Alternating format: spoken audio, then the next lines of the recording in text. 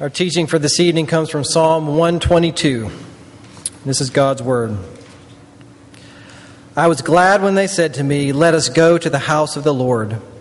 Our feet have been standing within your gates, O Jerusalem. Jerusalem, built as a city that is bound firmly together, to which the tribes go up, the tribes of the Lord, as was decreed for Israel, to give thanks to the name of the Lord. There thrones for judgment were set, the thrones of the house of David. Pray for the peace of Jerusalem. May they be secure who love you. Peace be within your walls and security within your towers. For my brothers and companions' sake, I will say, peace be within you. For the sake of the house of the Lord our God, I will seek your good. This is the word of the Lord. Thanks be to God. We're going to continue in our series from the book of Psalms. And if you're curious about this or wondering, Psalms is a huge book. There are 150 of them. And especially maybe if this is your first time, we're not going to do all 150. We're just doing a small chunk. We're going to do about 15 of them, from Psalm 120 to 134. And the reason we're looking at this group of Psalms is because they all bear the same title. All of them have the title, A Song of Ascent. And that term, that grouping, those were songs that God's people would have sung as they journeyed 3 times a year to Jerusalem to celebrate the 3 major feasts of the year that God had commanded them to celebrate in Deuteronomy chapter 16. And these are the songs that they would have sung. And because they sang them on their way to Jerusalem, which was also the highest point in their journey, these songs carry with them a sense of a metaphor. They all are a picture of what does the life of faith sound like? What does a relationship with God feel like? So these songs, these are not like an owner's manual. Think of these songs more like your journal, where you're not really worried about what you're saying or how you're saying it. You're just saying it. And the words are coming out, and the emotions come with them.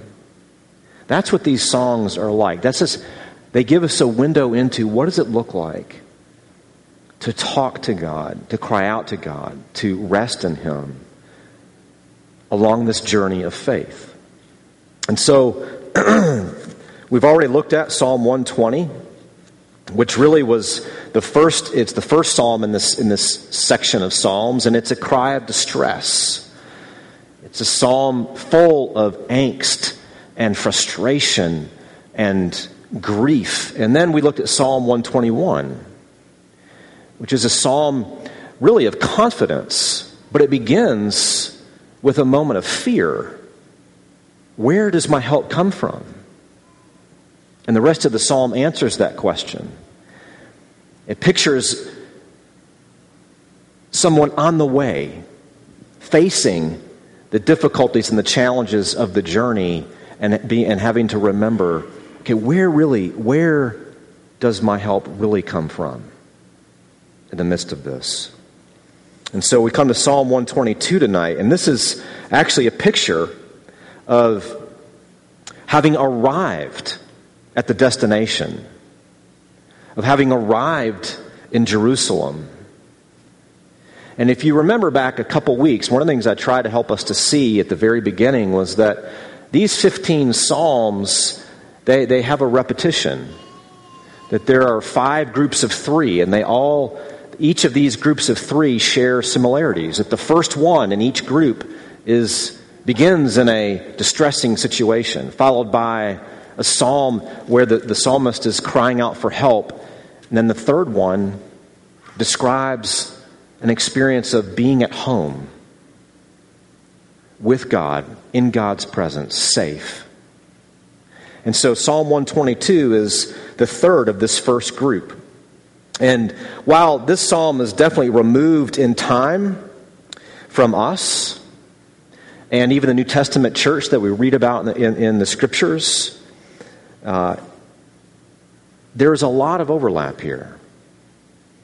The practice may have been different. They made the journey 3 times a year to Jerusalem. But what's similar here is that we can read ourselves into this psalm as a community that enters into God's presence every single week. That we make the same journey, as it were, metaphorically speaking, each week into God's presence. And so, what I want us to think about this evening, I want to look at this psalm like this together. How do we go to the house of the Lord? Why do we go to the house of the Lord? And then how do we leave the house of the Lord?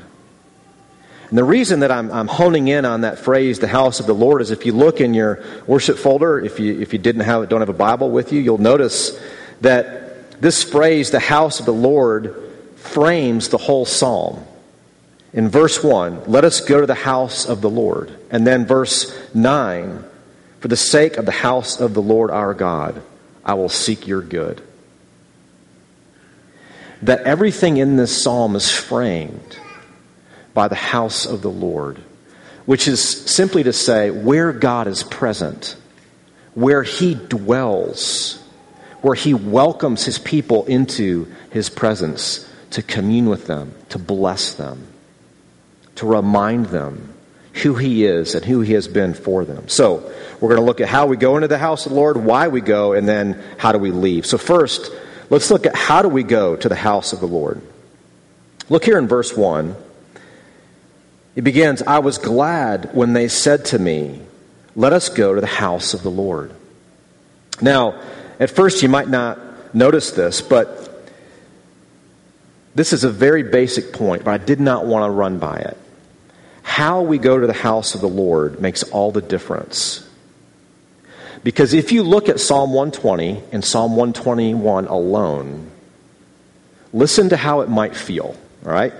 Psalm 120 begins like this. In my distress, I called, deliver me. Verses 1 and 2 are full of my distress. I called, please deliver me. Psalm 121 begins like this. I lift up my eyes to the hills. From where does my help come? My help comes from the Lord. If all you had was Psalm 120, 121, you might think that how you go up to the house of the Lord is on your own, by yourself, in the midst of your distress and desperate need for help, alone. But what we see here in the beginning of verse of 122, the psalmist says, I was glad when they said to me.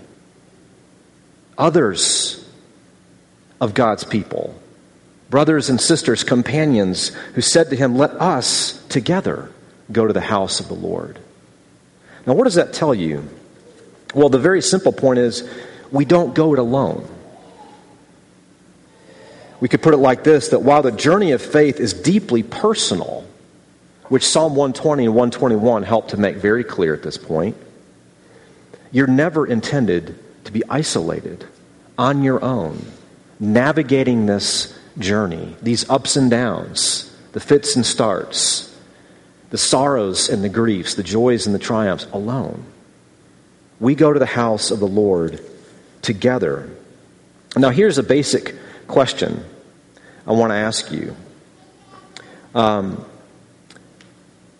How are you attempting, as you sit here this evening, how are you attempting to navigate this journey of faith alone?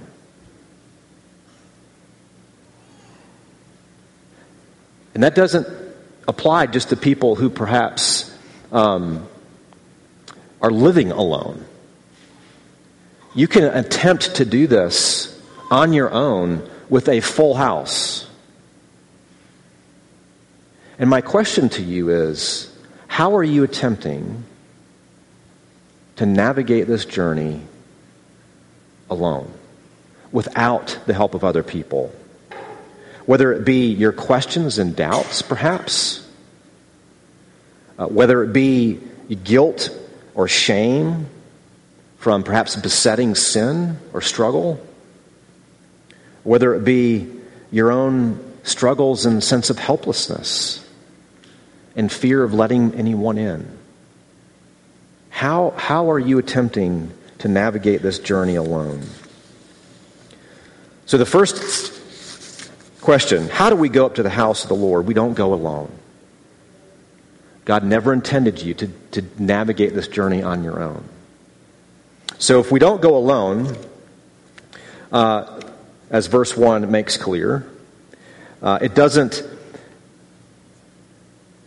in verse 1, it tells us we don't go alone. But Psalm 121, they paint a pretty bleak picture of this journey, which we've looked at last couple weeks. What can we expect to face along this journey up to the house of the Lord? They paint a pretty bleak picture. So if that's the picture of distress, a sense of helplessness, of fear, why even do it? Why make this journey? Why is it that we need to go to the house of the Lord? First of all, look here in verses 2 through 5. The reason that we need to go to the house of the Lord is because we need to have God clear up what the journey distorts. The journey of faith is not straightforward. It's often fraught with struggle and even failure, doubts and insecurities. Lies creep in, unbelief creeps in, distrust creeps in, misplaced trust creeps in. Why do we need to go to the house of the Lord? We need help to see things that the journey of faith makes difficult to see. And so what is it that we see when we go to the house of the Lord? Well, look in verse 2 and 3. When we go to the house of the Lord, what we see is a picture of safety. Our feet have been standing within your gates, O Jerusalem. Jerusalem built as a city that is bound firmly together. Other translations in verse 3 describe Jerusalem as a well-built city. It's a place of refuge and refreshment. And remember, I'll probably say this again before we're done, what makes Jerusalem so special? It isn't just because it's a great city in some sense. The reason Jerusalem here is marveled at is because that's where God's house is. It's where God dwells. And wherever God dwells, that place bears his character. So we go up to the house of the Lord because there is safety there. Another way to put it, remember from Psalm 121 where the psalmist describes the Lord as your keeper. He will keep your life from all evil.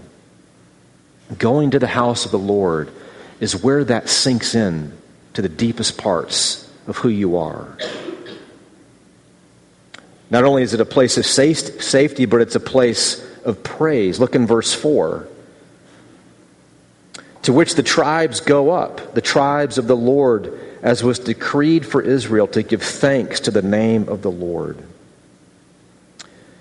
The reason we go up to the house of the Lord is to encounter again the most basic foundational truths that we are so quick to forget along the journey or in the midst of it.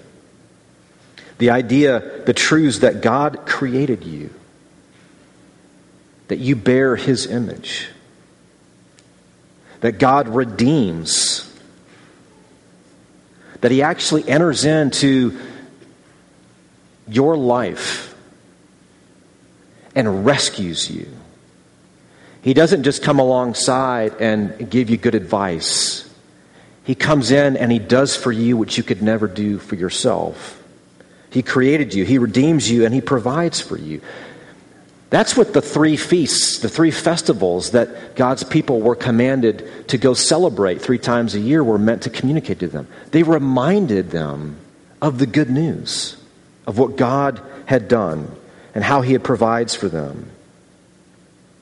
And that's really what worship is all about. When we gather together week after week, worship forms you in that. It shapes you. It gives you new desires.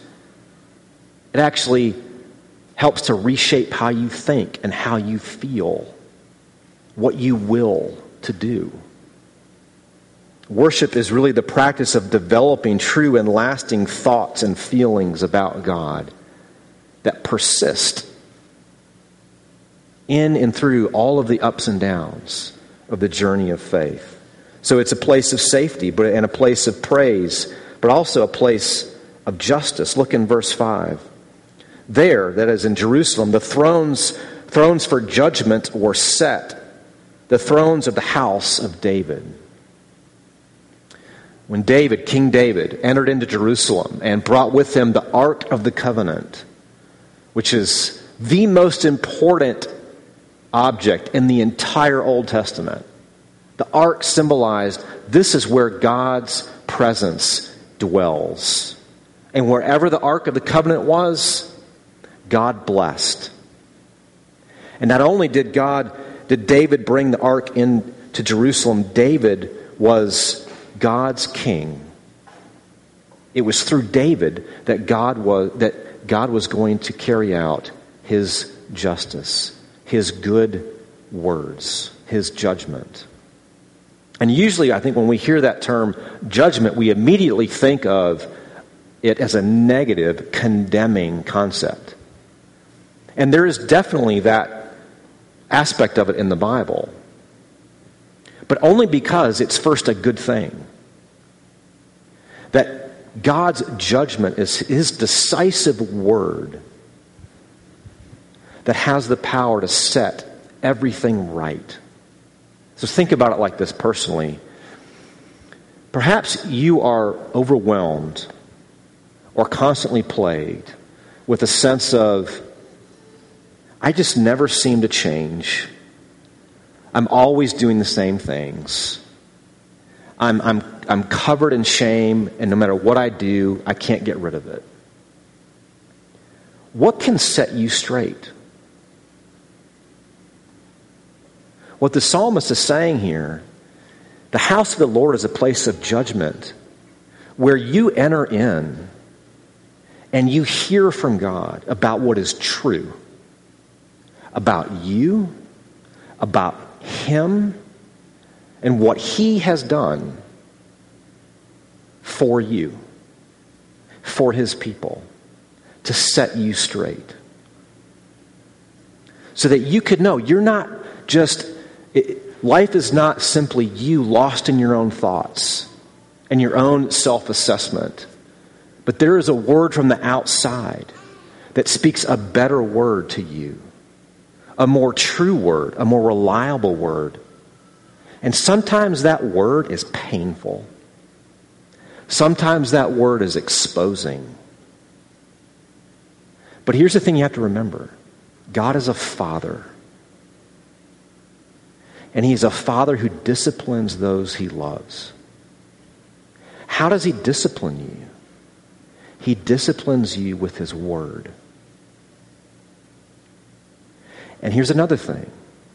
If God didn't do that, if He didn't sometimes wound you with His word in order to heal you, He wouldn't be treating you like a son or a daughter. He wouldn't be a good, true parent. So we go to the house of the Lord because it's a place of safety, it's a place of praise, and it's a place of justice. And I want to ask you, which of those, as you find yourself tonight, which of those for you is the hardest to see? Whether you consider yourself a Christian or not, which of those is hardest for you to see? Is it God's power, His goodness, or His justice? And no matter which one of those is hard for you to see, God doesn't give those to us. We don't come across those in the Bible as just abstract ideas. God wants you to know that that is who He is at the core of His being. So much so that he sent his Son, who the Scriptures say are the exact representation of God himself. If you want to know, what does God's power look like in the flesh? What does his goodness look like in the flesh? What does his justice look like in the flesh? It's in Jesus. So if you find yourself tonight going, I feel lost, I feel alone, I don't feel safe, look to Jesus. Or maybe you're here and you're thinking, I just don't know if I can believe that God is really good. There's just so much going on in the world that's terrible. And even if we just look at the natural disasters that are happening, how could God let that happen? How do I know he's really good if that stuff is happening? Look to Jesus. Or what about the inequities that we face? What about looking at my own life and how much of a disaster it feels and is? And I don't know how to make sense of that. I need a word from the outside. Look to Jesus. So we go to the house of the Lord to encounter once again this living God who is powerful, who's good, who is just. And he has come near in Jesus. But what about when the psalmist heads back home after this journey up to Jerusalem? Or perhaps if we head out from here into the week ahead, how do we leave the house of the Lord? Let's look here in verses 6 through 9. Very simply, we leave the house of the Lord praying. Listen what he says. Pray for the peace of Jerusalem. May they be secure who love you. Peace be within your walls and security within your towers. For my brothers and companions' sake, I will say, peace be within you. For the sake of the house of the Lord our God, I will seek your good. Very simply, we leave the house of the Lord praying. Now, why would that be how we leave the house of the Lord? Because worship doesn't satisfy us. It just whets our appetite. Worship is meant to instill in you, to light a fire in you for longings of peace, as we read about here, and security, as we read about here. And what does the psalmist have in view here when he talks about praying for peace and for security? Well, first of all, we looked at a couple weeks ago the idea of peace. It's the Hebrew word shalom. We encountered it in Psalm 120, where the psalmist is for peace, but where he was living, everyone hated it. And peace, this word shalom in the Bible on the one hand, I always love it when we come across this word, and at the same time, I'm like simultaneously very frustrated. Because it is such a rich and deep and profound concept in the Scripture that it's very hard to do it justice in a short amount of time. But I'll try again. Maybe if we keep coming across it, we'll sort of, fill it out over time. But the main idea I want you to grasp about praying for peace is praying for wholeness. And not your idea of wholeness or my idea of wholeness, but God's idea of wholeness. What it means to be a truly human person living in a world that is actually in line with God's design. Put it in an example.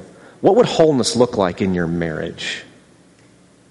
What would wholeness look like in your interactions with your children? What would wholeness look like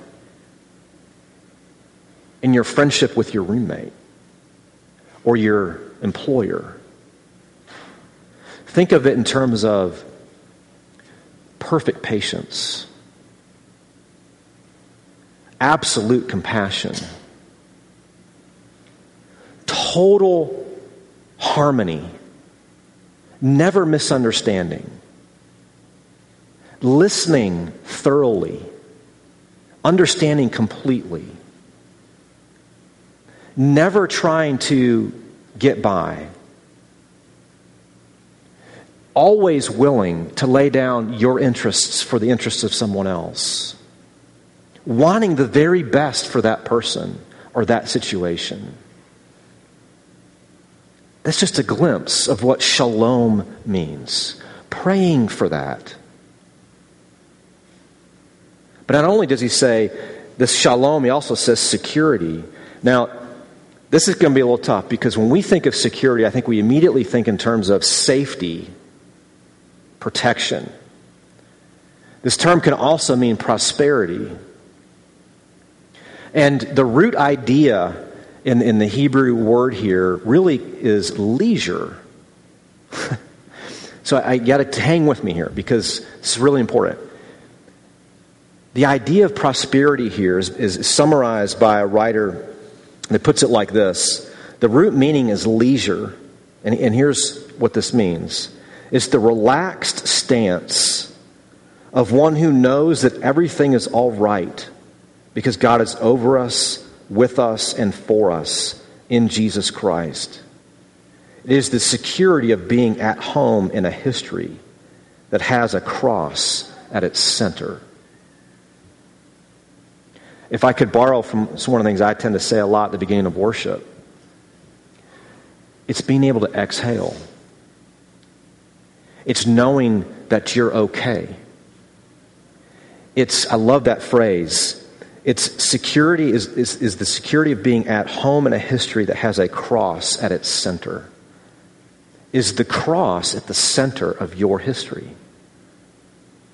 Does the cross of Jesus bring you rest? Does the cross of Jesus bring you leisure? Because you're no longer having to justify your existence. You're no longer having to run the race in your own effort. You're no longer trying to make this journey on your own. But at the center of your life, in the center of your history, in the center of God's history, is a cross. That's where leisure, security, prosperity comes from. So let me finish with this thought here. You'll notice that there's a ton in this psalm all about the city of Jerusalem. And like I said earlier, the significance of the city really is because that's where God dwells. But think about this for a moment. Everything about God, His presence in that place bubbles over into that city. So much so that the psalmist now marvels at this place because he discovers there safety and delight, praise, thanksgiving, and justice. And even is spurred on to pursue and to pray for peace and security. Now think about this for a minute. Where is God most present now? The New Testament tells us that God is most present now among His people, in His people, by the Spirit. In fact, the Apostle Paul in Ephesians chapter 2 describes us, the church, as being built into a holy temple. We're described as the household of God. Now here's what I want you to think about as we come to a close. If God's presence dwells among us, what might that mean for our city? If God's character bubbles over into wherever He is, and He's present here, that means that we are now part of God's character, His goodness, His power, His justice, bubbling over into our neighborhoods, into our workplaces, into our families, into our city. And that's how I want us to leave the house of the Lord tonight, is praying together about this peace and this security that being with God creates in us and then enables us to pursue together. Let's pray together. Father in heaven, as we continue to look at these Psalms together and what you're teaching us. We pray that you would help us to delight in coming into your house, that we would find being present with you the most safe, delightful, clear place we can be. Father, we ask that the good news about Jesus, that you sent him, would sink deeply into our hearts, and that through him you would persuade us and teach us yet again that you are with us along this journey, and that the peace and the prosperity that you love, you are committed to bringing about. And we ask that you would help us to listen to you and to follow after you and to serve you to that end. For it's in Jesus' name we pray. Amen.